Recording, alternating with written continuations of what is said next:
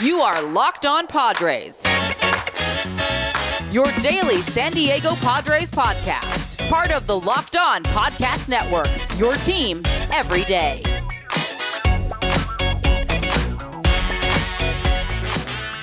Greetings, ladies and gentlemen, and welcome to another edition of the Locked On Padres podcast, which is part of the Locked On Podcast Network, your team every day for Monday, May 9th. As always, I am your host with sometimes, occasionally, but certainly not always the most, Javier Reyes. You can follow me on Twitter at Javapeno, which is spelled Javiiipeno, or at LO_Padres. And please check out the old YouTube guys, Locked On Padres on YouTube, free and available on all platforms. Thank you for making us your first listen.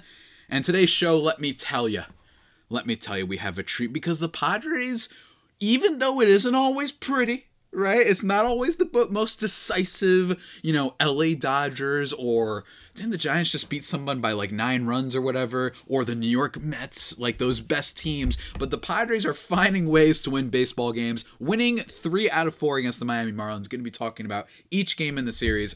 Just some of my thoughts over the 4-game stretch. If you guys want to hear a little bit more of a Marlins perspective, I talked with Peter Pratt on Friday's episode, which you guys can go listen to, watch, or whatever, where we kind of previewed the series. And it's funny because we're going to talk about that first, the recent game, which happened yesterday. We're going to be talking about that. It's funny, on the podcast I had mentioned, I brought it up as a joke. I did not predict it. I can't take credit for predicting it and whatnot, but I did kind of allude to the idea of a revenge game for Jorge Alfaro. And such a thing happened, and I alluded to, it did feel like that this series was going to have a something, right? It was going to have something. And boy, did we get it, guys. Let's talk about Sunday's game really quickly. The Padres ended up winning 3-2 thanks to a 3-run walk-off home run in the bottom of the 9th from Jorge Alfaro, allowing both Trent Grisham and C.J. Abrams to score. An absolute bomb delivered by, let's see, what's his name? Was it Bass? Who's that Marlins reliever? Sulser. That's right, Cole Sulser, who up until that point, by the way, had a 0.77 ERA. That should be brought up. And what's funny is, big longtime friend of the podcast, Arm Lane, he's a big Marlins fan. We text all the time. And he had texted, I write for a website called Just Baseball, which I've plugged many times on this podcast. And I tweeted this out, that he joked, like, I'm going to fold the company if Jorge Alfaro hits a home run. For those who don't know, Jorge Alfaro, former Marlin, pretty bad with the Marlins, and honestly hasn't been so great with the Padres. Kind of like a guy who just seems to have a lot of tools, seems to have a lot of athleticism and raw power, but it's never quite translated, right? And it's funny that he ends up saying that right before the home run happens, and he leaves the chat. It was hilarious. We're all roasting him and toasting him and all this stuff. And by the way, also for my YouTube listeners, apologies if the lighting is a little bit weird right now. I'm trying to fix you see how those lights are a little bit odd or whatever? Hold on, I can't even do my fingers properly. This is really hard. Okay, anyway. So apologies for that. But with Alfaro, hasn't been a very productive player for the Padres. He's a backup catcher, which is okay. Like, that's not the worst thing that you could do with Alfaro. You could have a lot worse at backup catcher, at least I think, right? I get it. And it's funny that Sulser, on top of having that 0.77 ERA, and I believe on the year had kind of been their saves guy. Basically the last, 1, 2, 3, 4, 5 opportunities he had, he converted on his save chances. He's been pretty good for them so far, and he was actually pretty decent for Baltimore last year as well. In a 60-game sample size, he had a decent strikeout stuff, all this stuff, right? Nothing crazy, but bottom line is he's been effective in terms of just minimizing runs, and he just throws not even a meatball, but this cement mixer. I forgot what the term is for this pitch, but the number one type of pitch that Jorge Alfaro, if I'm not mistaken, still leads the league in outside swing zone percentage, which is just basically like he chases too much, always outside the zone, and he does not make enough contact, which is why he's not very productive of a player. That was a questionable pitch decision by the Marlins there, and he takes it for like 450 feet. Don Orsillo loses his mind. If you haven't heard him lose it, then man, you're missing out. It was great. And there you go. The Padres win. And it's really great to win, not just on Mother's Day and in this fashion. And by the way, Manny Machado confirmed in post-game stuff that they brought back the swag chain and that they were saving it for the right moment. And what moment is better than this? Alfaro's big hit against his former team. Didn't call it. I wish I could say I called it, but nonetheless, it was an awesome moment. We needed that. Not that the Padres had been on a giant losing streak, All right, they hadn't actually. They won 3 out of 4 against the Marlins, despite only scoring 8 runs in these 4 games. By the way, they still managed to win 3 out of the 4 games. We're going to talk a little bit about the offense over the course of the episode, but man, I mean, it was just fun. I don't have a lot of analysis for you guys other than that. It's just, that's what we're doing out here. We're celebrating. That was super fun. And it was in the bottom of the ninth. The Padres hadn't scored any runs to that point. The only runs scored beforehand were, if I'm not mistaken, off of Joe Musgrove, a sacrifice fly from Garrett Cooper, who's one of the Marlins' better hitters, and then Jazz Chisholm, who, if you guys haven't seen, I retweeted on my account, but go check out Arm Layton's, I've plugged him a lot on this podcast. Go check out his article on Jazz Chisholm, breaking down, in really good detail, by the way, in terms of like breakdowns of zones, not just like, oh, he's batting 320. Not that that's, you know, that has a big deal with it, but really breaking down why Jazz is becoming a superstar. On top of just being lit as hell. I mean, he's just a fun as, you know what, player to watch. But in this game, in terms of just break down the pitching really quickly, Trevor Rogers, no earned runs, only allows 5 hits, 2 walks, and 3 Ks. He looked okay. He's been one of the Marlins' weaker starters this year. He might just be having a sophomore slump. He was great last year. His four-seam fastball was among the best four-seam fastballs. I think it was four-seam fastball in the entire league. He was a National League Rookie of the Year runner-up next to Jonathan India over in the Cincinnati Reds organization. But he didn't look all that incredible. Unfortunately, the Padres' first baseman, I'm not hating on him, wasn't able to convert some potential RBI opportunities early in the game. But hey, it happens. It happens. The Padres' offense needs to kick it in gear, and we're going to talk about that a little bit more. And then for the Padres, Mr. Consistency, right? It seems like we're getting almost the same stat line each time, and that's because he leads the majors with quality starts. He's gone 6 or more innings in each of his starts to start the year. That is, of course, Cotton Eye Joe Musgrove, going 7 innings, allowing 2 earned runs on 5 hits, 1 walk, 8 Ks.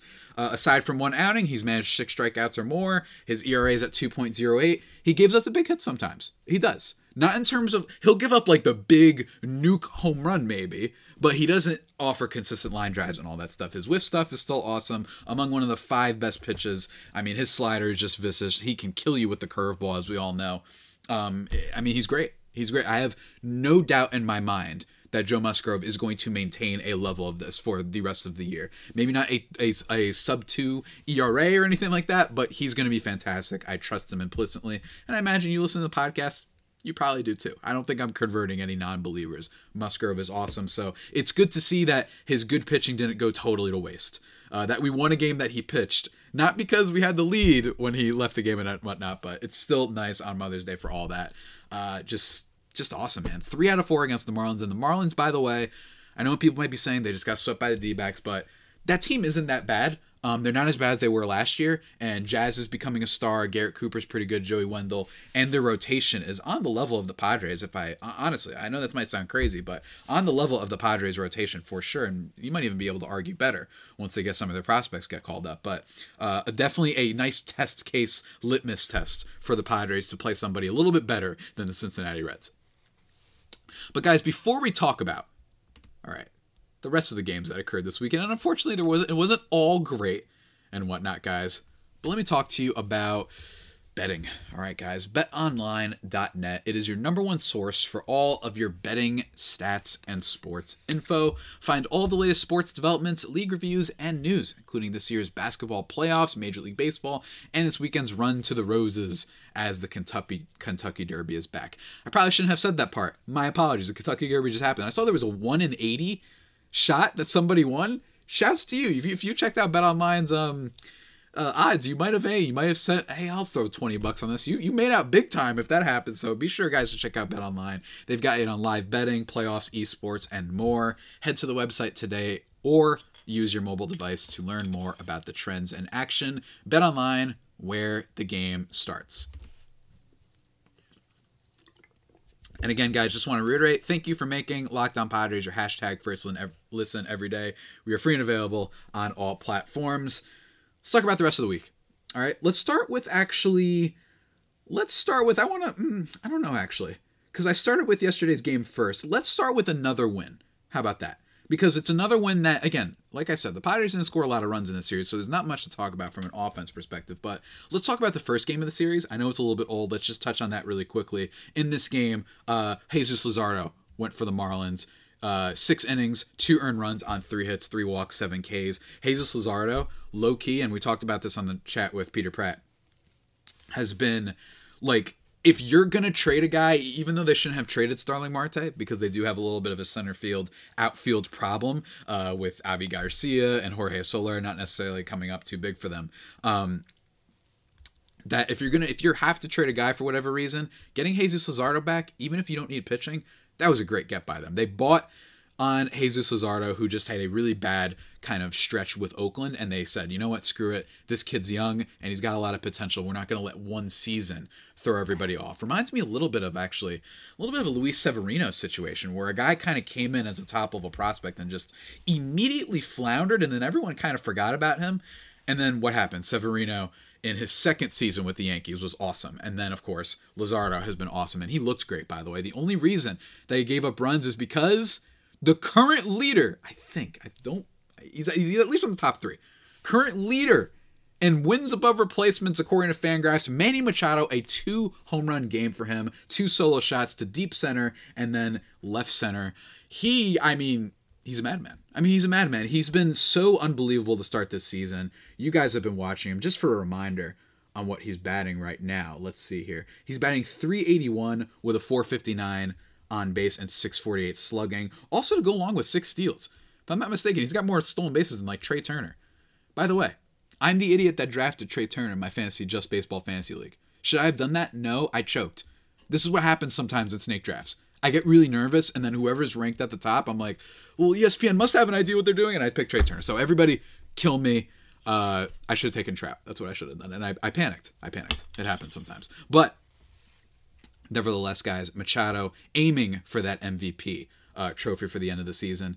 The only other thing we're talking about in this game, probably from what I remember and what I see here, is that Trent Grisham ended up actually batting a little bit lower in the lineup. He went hitless in this one with a strikeout.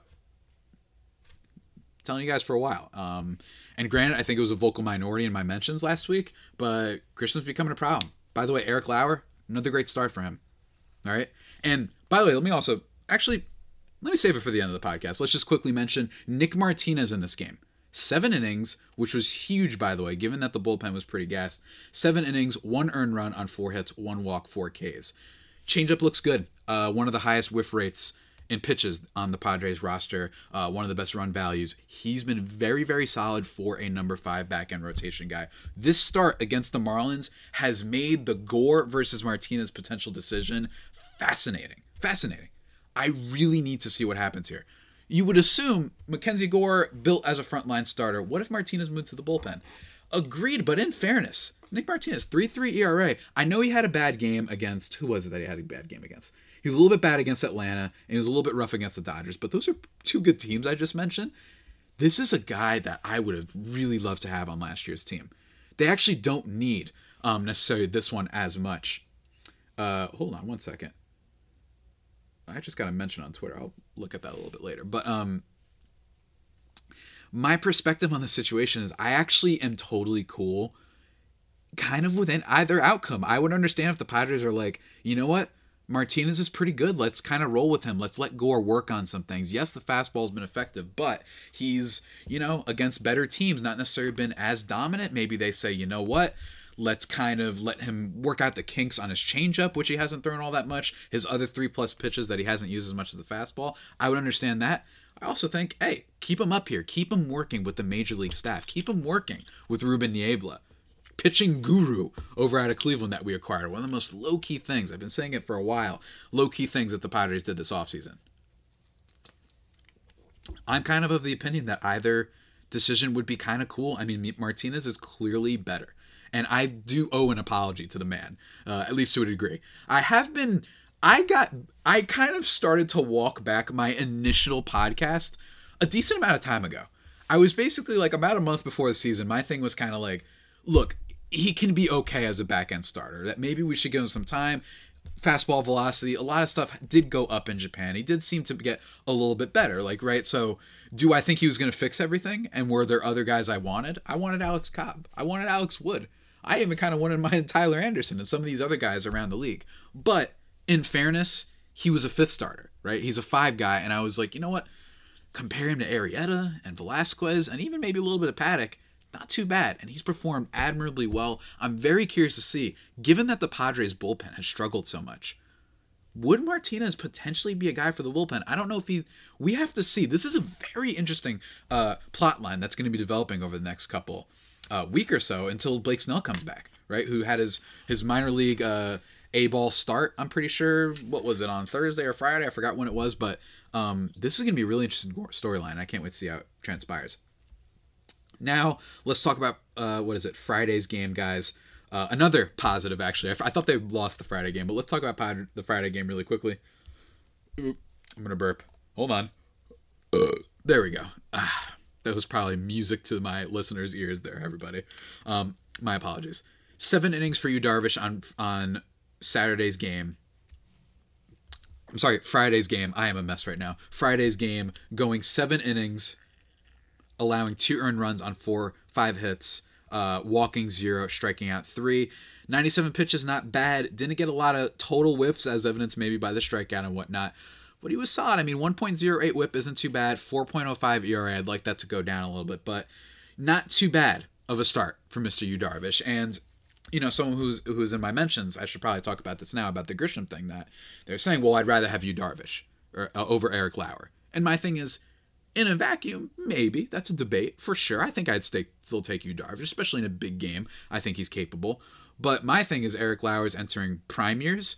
My thing is that Eric Lauer is not costing nearly as much in terms of money. And my other thing is that Eric Lauer is, if you don't trade for Yu Darvish and you maybe ride it with Eric Lauer a little bit, and he is molding into what he might be molding into with Milwaukee, you get to keep those other assets that they gave up for Darvish to maybe improve other areas of the team, right? Someone else in my mentions over the weekend was kind of like, hey, they gave up guys because they're like, look, Lauer might not have made this rotation, which is true. This year's rotation, maybe. Last year's, he probably would have made a little bit of a shot, I'd say, especially with all the injuries and the struggles of certain guys. But, and Urias, he was never going to start. That's a great point. That's one point I made as well, too. Influx of infielders, that part's not a problem. It's almost like I'm only looking at the Lauer part. Urias, it's fine. If you had an influx of infielders, including prospects like Abrams, and you have Tatis and Machado and Cronenworth blows up, right? Then I get, and Profar and, all these guys, right? That it makes sense for you to be like, no, it's okay. Ha-Seong Kim, guys like that, right? That's okay, but the Lauer thing is a little scary in a vacuum, right? And kind of saying, Grisham, it makes sense they traded for him because they needed a center fielder, they needed outfield depth, they needed someone who could play a good defensive outfield. But Grisham's scaring me, man. And in this game, he walked twice, by the way, in this Friday game. He went 1 for 2 with a triple, which was awesome, and 2 walks. So a good game from Trent Grisham on the season. Just for a reminder for you guys, though, 160, 282, 255 slash line with 1 home run, no stolen bases, 15 walks to 29 strikeouts. He's got a great ability to walk, but he's also striking out. Looking a little bit Joey Gallo-y out there, except without the power. So that's really scary. I thought that this guy was... I remember I stupidly, egg on my face, said that he was a top 15, top 10 MVP candidate heading into the 2021 season. Because I thought his defense was going to be great, and then he hit 250 with like 28 home runs, 340, 350 on base. I thought he was going to be awesome, and I was wrong about that. And I think we're all starting to worry, right? Just what it is. When you look at his... Just watch him bat and you get worried, right? But in fairness, in this game, he was solid. Hopefully he can improve as time goes along, and hopefully the rest of the Padres offense can improve. I know they end up winning this Friday game thanks to, it's been a while. I haven't said him on much on this podcast episode. Bottom of the first inning, an RBI double from the first baseman, who must not be named, allowing Manny Machado to score. We got a double from Matt Beatty and a single from Manny Machado to kind of shore things up. Jesus Aguilar ends up hitting a boom shot to left field, by the way. Holy crap. That ends up making a 3-2 game. But thankfully, Steven Wilson, who started off awesome, by the way, he also, with some of his pitches, has had an incredible strikeout rate. I mean, if you look at against the Giants, he went 2 innings, 5 Ks, no hits, no walks. And then right when I started talking about him, he gave up a bunch of runs, and he almost blew this game, but earns his first career save. So shout out to Steven Wilson for that. And not much else to really point out here, aside from the fact that Manny Machado and the Padres first baseman have been one of the best tandems in all of baseball right now in terms of a duo, batting 3 and 4. most games, it looks like, especially with Profar falling down more in the lineup. I mean, he's been awesome. So hopefully the top of that lineup with Cronenworth, who I genuinely do believe is going to get better. He gets 2 strikeouts in this game, but I really do think that he's getting there. Ha-Seong Kim, who is infinitely better as a bat. I mean, you can tell. I know 221, 329 isn't the best on-base percentage and whatnot, but 441 slugging compared to 352 last year, he's turning more of his fly balls or more of his pulls into fly balls, which is resulting in him, yes, he pulls it a decent amount, but at least that's turning into power and oftentimes into home runs. So I love that from Ha-Seong Kim. And I think it was on Saturday's game, he almost made like the play of the year. Getting a ball that, we'll talk about Saturday's game in 1 second, but a ball that bounces off of the third base bag. He goes diving. Or you guys got to, I mean, this is incredible. Even though he didn't make the play. Goes diving to the right, and then the ball bounces up, so he has to make a quick adjustment with his hand, grabs it. Unfortunately, can't quite make the throw. It wasn't the fault of the first baseman or anything, but Ha-Seong Kim, man. Watching that guy play defense is a treat, along with him and Manny, right? Awesome stuff. So for the Padres, yeah, that's basically it for this game, guys. So let's now talk about something that always makes the play. That always comes through. All right. Let's talk about Built Bars, ladies and gentlemen. The best protein bars in all of the land. Summer is inbound, ladies and gentlemen. And with summer, you're going to need some food on the go. Built Bars are the perfect snack to take with you on family vacations. Throw them in your bags and your kids' backpacks. Make sure that everyone has a bar so you are fueled for your summer adventures. What I love is, aside from tasting good, 100% covered in chocolate, soft and easy to chew, they are healthy for you. Check this out. 130 calories, 4 grams of sugar, 4 net carbs, and 17 grams of protein. 17 grams of protein. Shout out Phillip Rivers, former San Diego Charger great. Compare that to a candy bar. Those usually have 240 calories, 30 grams of sugar, and dozens of net carbs, guys. So in the health factor, they are killing it. And for moi, one of my favorite things is they are absolutely phenomenal when it comes to a variety of flavors. Double chocolate, banana cream pie, raspberry, cherry barcia, and they have new flavors coming in all the time. So you got to do a little bit of a check every now and then. See what nice new flavor they have cooking up over there at Built Bars HQ, guys. And because you're listening to this podcast, guess what? That's not all. You get a discount. Use the promo code LOCKED15 and you'll get 15% off your order. Remember, that is promo code LOCKED15 for 15% off at built.com. As always, guys, one more time, thank you for making Locked On Padres your first listen every day. We are free and available on all platforms. Let's talk about the one loss of the weekend, and then we're going to talk a little bit more about the offense in general. That is on Saturday's game, in which the Padres got wiped off the face of the earth, 8-0. It was unfortunate. And look, this is not the fault of Sean Manaea. Sean Manaea in this game still did a pretty good game. I mean, he did go 6 innings. He gives up 3 earned runs on 7 hits, walking 1 and striking out 8. His ERA on the year is it is 3.75, which honestly is kind of what I expect. Maybe you can hope for a 3.5, maybe even a 3.4, but the whiff stuff is great. But sometimes, unlike a Joe Musgrove, he can get hit up. And the Marlins definitely made him pay throughout this game. A Joe Dunand home run, who was the nephew of Alex Rodriguez, actually, in the top of the 3rd inning. Garrett Cooper double, allowing Jacob Stallings and Dunand to score. So he makes a couple mistakes, but, that's not all. We get a Jazz Chisholm double that scores Brian De La Cruz, and then a Jorge Soler grand slam to just blow everything off the face of the earth. That stinks. Soler I actually talked about with Peter Pratt that I actually think he's going to be a little bit better. I think Avisail Garcia is an absolute... If I'm a Marlins fan, I'm scared about that one. I think that dude might be bad. He's kind of like their first baseman in the every other year respect. He's never had like 2 good years in a row, Avisail Garcia. And yes, longtime listener to the pod, I'll cop to it. I kind of was interested in signing him this offseason just because I thought he wouldn't cost much. But for 5 years, 59? No. I thought he was going to be like a 2-year 20 guy. And I was like, okay, I mean, if the Padres can't get anybody, this might be a decent upside play, but he's looked terrible. Soler, I think he's getting a little bit unlucky. I think he's like a 230 hitter with like a mediocre on base of like 330, 320, but he can at least give you like 38 home runs or something like that, right? That's what I think is going to happen for Soler. A flawed player, but not useless. He can do some stuff for you. Anyway, that's basically all I'll talk about in this game. I will say, in regards to the Padres offense, just absolutely falling asleep, Pablo Lopez is pretty good. He's pretty good. This Marlins rotation, like I said at the beginning of the podcast, is electric at times. And Rogers is a little bit off right now. He's having a sophomore slump. They've also got Max Meyer coming up hopefully soon. But with Luzardo, with Sandy Alcantara, who we did manage to hit against, but still, Pablo Lopez, I mean, they got a rotation over there in Miami. A special rotation, potentially, for years to come. Lopez in this game, no earned runs, gives up 5 hits, walks 2, strikes out 5. His ERA on the season is currently 1. Yeah, I know. He's got a 1 ERA. And his whip is at, let me see here. It doesn't say. It's 0.99? 0.89 whip for my guy here. Yeah, and then in this game also, and just in terms of the offense, shouldn't say too much here. Nobody struck out more than once. But nonetheless, just another game of missed opportunities, kind of leaving up a couple guys on base, not really coming up clutch and whatnot.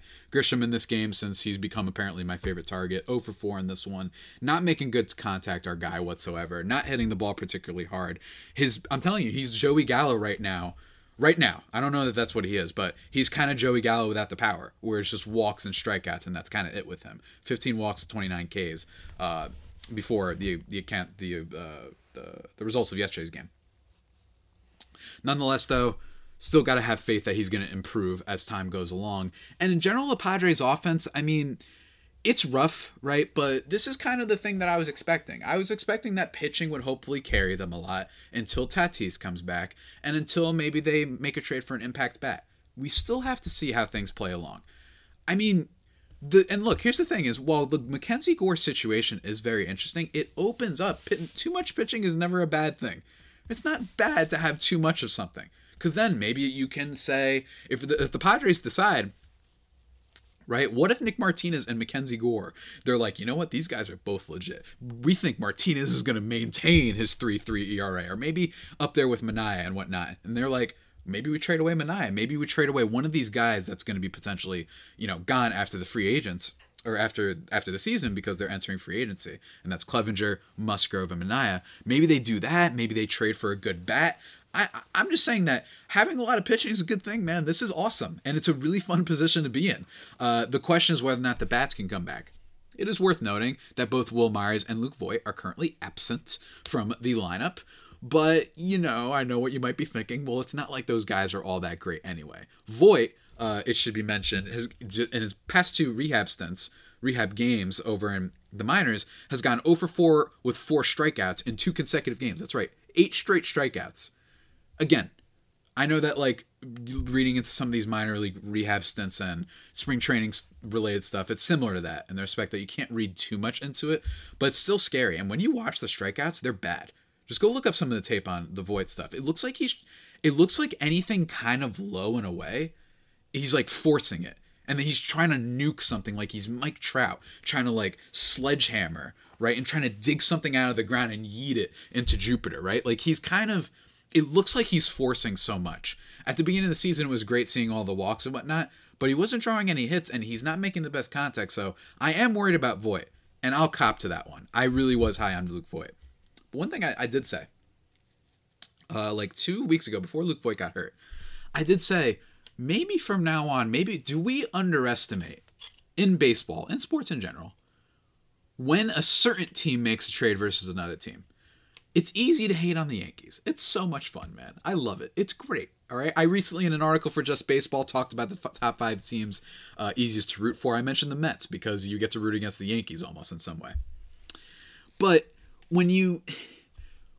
if let's say that the Marlins made this trade with us, let's say the Rockies, let's say the D-backs, let's say the Kansas City Royals, some teams that are being run a little bit questionably, you're like, oh yeah, we probably, got rid of them. But it's easy to hate on the Yankees, but it's still a smart and steady organization right now in the bigger areas. I know everyone has questions about Aaron Boone and the manager and because they're home run happy ball and whatnot, but they don't do giant mistakes like that, it feels like. And they kind of gave them away for nothing. Did the Yankees maybe know something? Did they know, actually, it's not that we want to sign Anthony Rizzo and that we just don't have a place for Voit? It's actually that we're like, no, we actually don't even think he's that good. Let's just get whatever we can for him, right? The Padres are desperate for power. Let's go to them. We'll get Justin Lang, right? So that's kind of the vibe, right? That's kind of the the feeling of it. I still thought he had something to prove. Hopefully he comes back and looks better, but this is scary. It's starting to become like, oh man, yeah, the Yankees might have just known what they're doing. That's a pretty smart organization. Not the smartest, but a pretty smart one. So I am worried about that. Not worried about Cronenworth. Not worried about the Padres pitching whatsoever, but got this series coming up against the Chicago Cubs, which should be a whole lot of fun, and then the Atlanta Braves, and then the Philadelphia Phillies. So a lot of fun matchups coming up for the next couple weeks or so. And then San Francisco and then Milwaukee, right? So no more kind of bottom barrel teams or whatnot. The Padres are currently sitting on 19 wins. They look really solid. They're winning with their pitching. This Cubs series, it's one to type kind of win. The Cubs are not a fantastic team. Seiya Suzuki, he's a star, but he's kind of been really bad lately. His K rate has skyrocketed ever since those first electric couple weeks that he had. Hopefully they can keep winning. But in terms of every other thing, it's basically all I got, ladies and gentlemen. A really successful weekend. I think that the Padres showed that they can win against those big pitching teams. The problem is, if the first baseman, who, by the way, hit a couple fly balls in yesterday's game, I should say, even though they were like just sky high, going nowhere pop-ups, even if the ground ball man, even if Manny Machado don't hit, can they still score? That's a big question. And for me, the way I look at it is, just to do a too long, didn't listen type of breakdown, I think Kim is becoming an average player when it comes to his at-bats. Hopefully he can continue the steady walk rate and whatnot and make it that more of his pulls are fly balls, because that could relate to fly ball home run luck and just lead to more home runs. He almost had one on Saturday's game, by the way. Almost had one. Was it Saturday? Might have been yesterday's game. I am blanking. But he almost had one. I think it was yesterday's game. Almost had one, and he knows he missed it. It was yesterday's game. He knows he missed it. More stuff like that. I think Cronenworth's going to get better, but Matt Beatty, Trace Thompson, Will Myers when he comes back, by the way, Luke Voit question marks, and Trent Grisham question marks. I think Cronenworth will be fine. So that's 3 guys. Cronin, Machado, first baseman. Can they get a 4th guy? Can they get a 5th guy that can just be good, right? I think Kim can be solid. But Profar, he was fun at the beginning. Heading into Thursday's game, he was like one of his last 27. Almost right after my podcast, when I started talking about how much I was buying into, to a degree, Profar becoming that kind of dynamic, solid, end of the lineup sort of hitter, potentially, he's just faltered completely. So hopefully that can change. And by the way, he made a bases error, not blunder. There was a guy at bottom 9, Profar, on an errant throw, by the way, from the Marlins, which kickstarts this whole thing, of course, after Grisham potentially hits into a double play. Or was it Grisham? I don't think it was Grisham. Who the heck was it? I have it right in front of me. Sorry, guys. But, you know, that errant throw, it was Machado, actually. Yeah, because it was Kim. Okay. There we go. Or it was Profar because it's top. What am I doing? I am so stupid. Who the heck was it that made it on base there? Let me see what happened. I got to get this right before we leave. It was Trent Grisham reached on Joey Wendell's throwing error. Profar to second. Trent Grisham. Okay, it was Grisham. Okay. That Profar tries running to third because nobody was covering it. Gets beat. Thank the Lord for Jorge Alfaro redeeming ourselves, because we would have been mad at Profar for the rest of the game. But that's my perspective on it. Will the Padres make a trade later on? I don't know. I don't know what pieces they have exactly. Just got to hope that guys start looking a little bit better. I think the offense can be like middle of the league. That's really good, though, especially because Machado apparently said, I got an idea. Tatis is gone? Fine. I'll just go win the MVP. That's basically what Manny Machado decided. And I, for one, am all for it. So hopefully, guys, we continue the pace. And with that all being said, that about does it for today's edition of the Locked On Padres podcast, the only pod that may be better than the Padres themselves. Going to be doing a chat with Dan Good for tomorrow's episode, everybody. Then going to be recapping some Cubs games as the week goes along. Maybe do some more fun crossovers as time goes on with Phillies and Atlanta and all that sort of stuff. That should be a lot of fun. But Dan Good is an author of the Ken Caminiti biography book that is coming out May 31st, which you guys should check out. Was going to do the episode last week, ended up running out of time and schedule stuff, but that's a really fun interview. You guys should look forward to that. And look forward to the rest of this podcast. Free and available on all platforms that you want. At @LO_Padres on Twitter and at Javapeno, JAVIIPENO. And until next time, stay safe and of course stay faithful. All right, Fire Faithful homies, take care.